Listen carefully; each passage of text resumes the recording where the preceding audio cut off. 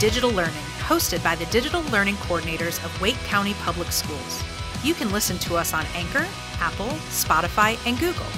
To access our show notes, visit our website, dlc.wcpss.net. There you'll find contact information for your digital learning coordinator, our monthly newsletter, and other resources. So sit back and enjoy the show. Greetings, my name is Chris Zirkle. I'm a digital learning coordinator for the southern and southeastern areas. My name is Emily Adams, and I am a media specialist at South Lakes Elementary.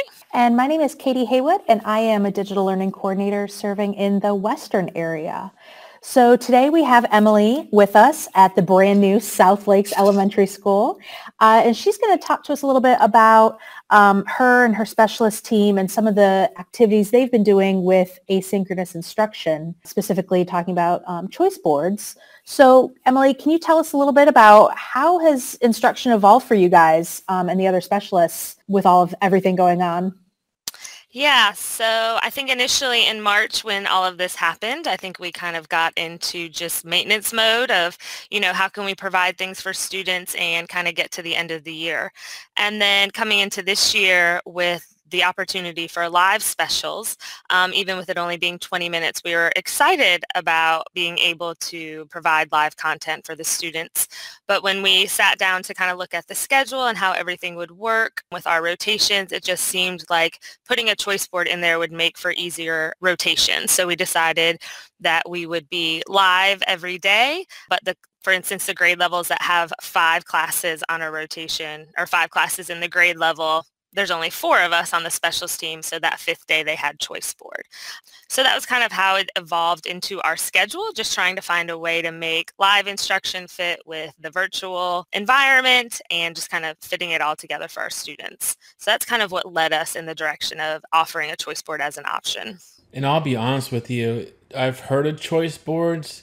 I've recently kind of myself done a little bit more looking into them to figure them out, but if there's someone that's not familiar with a choice board, can you give a really brief description of what a choice board is or how it works?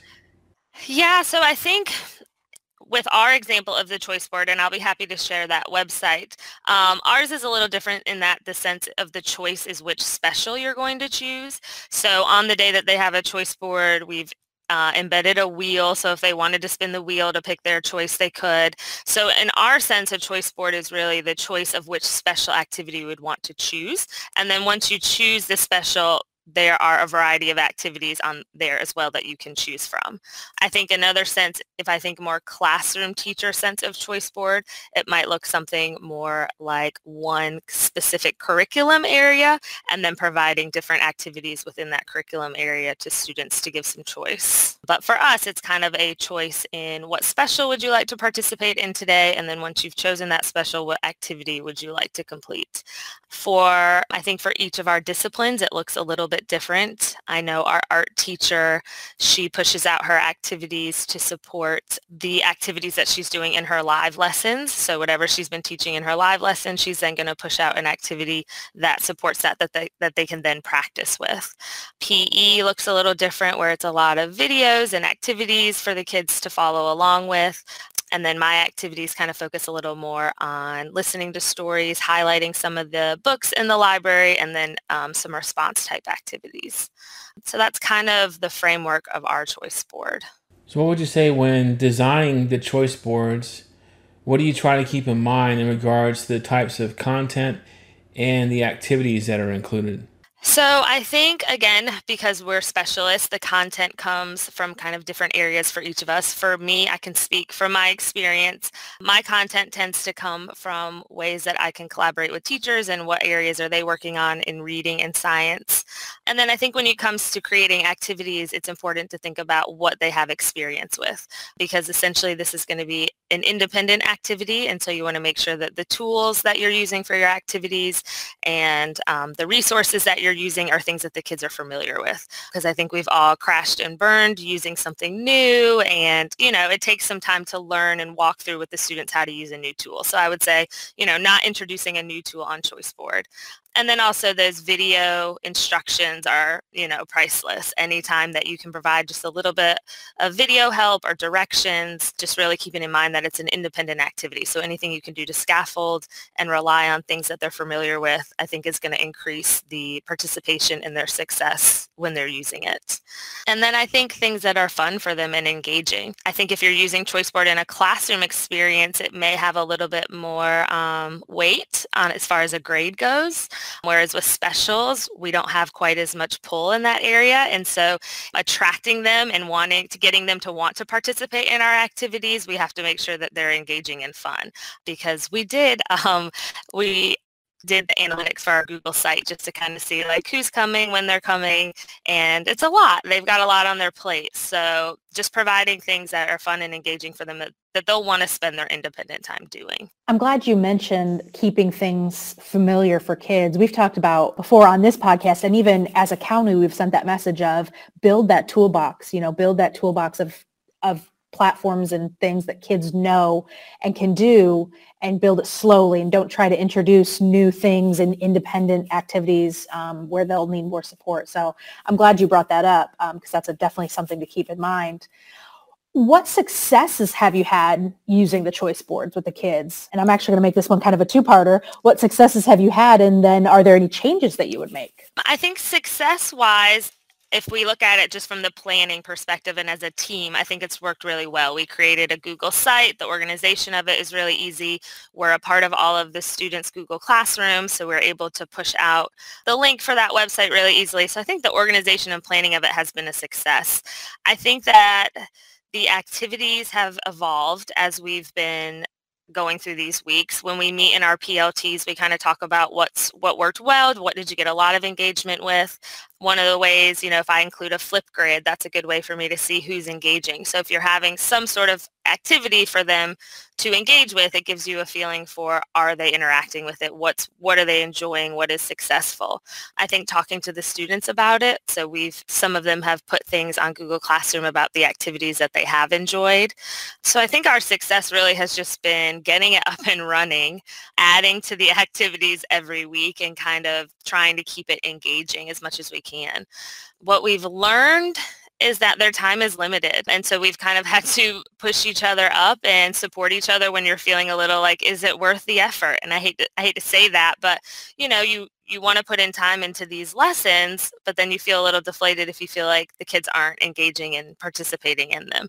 So I think what we've kind of had to just work with each other and really collaborate on what's working well, what do kids seem to be engaged and excited about doing, and then sharing those amongst our team. And I think it'll be interesting when the kids start coming back next week, we'll start to see them a little bit more in person and just having conversations with them, because they might be doing more on the choice board than we even realize, but because we don't get to have just those kind of impromptu conversations with them, sometimes you just don't get that feedback. So I'm looking forward to the kids coming back so we can just chat with them about what they're enjoying and have some of that impromptu conversation that in our 20-minute Google Meet at the end, log off, you don't have a chance to always have those conversations. So hopefully that answered your question. We've had some successes and we're really learning, trying to figure it out. Yeah, I like that you mentioned that you work as a team, and I think that's something that we've mentioned, Walt has mentioned in a podcast we did last week, as far as teachers facing the workload that's ahead of them and teachers creating,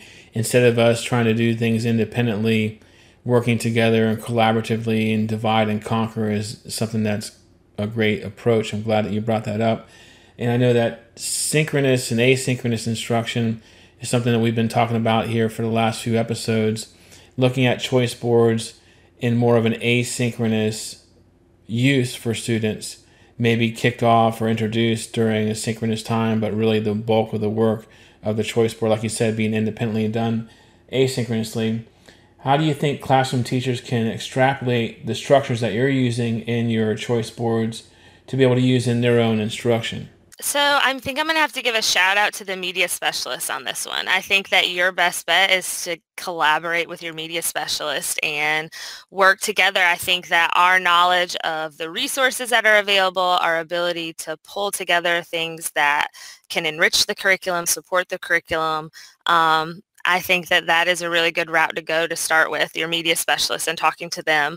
Or if you have a digital learning coordinator that you're comfortable talking to, or, a technology person in the building, I think that they have a lot of that knowledge that helps kind of narrow down how to make online learning a little bit more effective. And so when you're doing that choice board and you're planning independent activities, I think not reinventing the wheel, reach out to the people that have some knowledge there, that have had some experience with it. And I think classroom teachers could really benefit from choice board. I think especially with what's coming up with in-person, at-home cohorts and trying to juggle all of that, if you can provide some time that they have to kind of be in charge of their learning and pick, what they're going to create or how they're going to get that information, I think that will be empowering for the students, and it will give the teacher a little bit of time to juggle all the things going on in the classroom. But yeah, I'm going to give a shout out to the media specialists. I say for sure, reach out to them. I know a lot of them very well, and they are excited and willing to help with something like that. And I'm happy to help too. So you're welcome to reach out to me.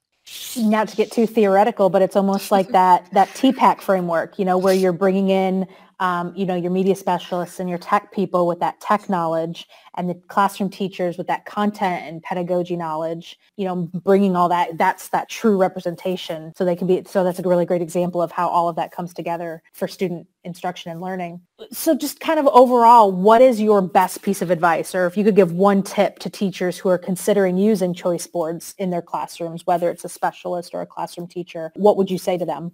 I'd probably say start small and start with what you know. So, a choice board I think can sound overwhelming, but if you're only starting with 2 or 3 choices for something very simple, it's not as overwhelming. And starting with, if your students are really familiar with Flipgrid, then utilize that tool. And just, I think starting small and starting with what you know, and just I know it's so easy to get distracted by all the latest and greatest tools, but don't feel like you've got to go there. I think keeping it simple and meaningful for the students is really what's important, and not always using the glitz and glam of the newest and greatest tool. So I'd say keep it simple and start with what you know, what you're comfortable with.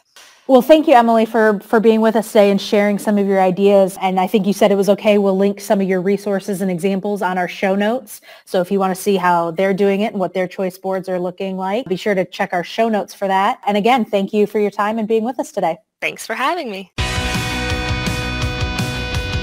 Thanks for listening. For show notes and resources, visit dlc.wcpss.net. You can listen to our podcast on Anchor, Spotify, Apple, or Google Podcasts.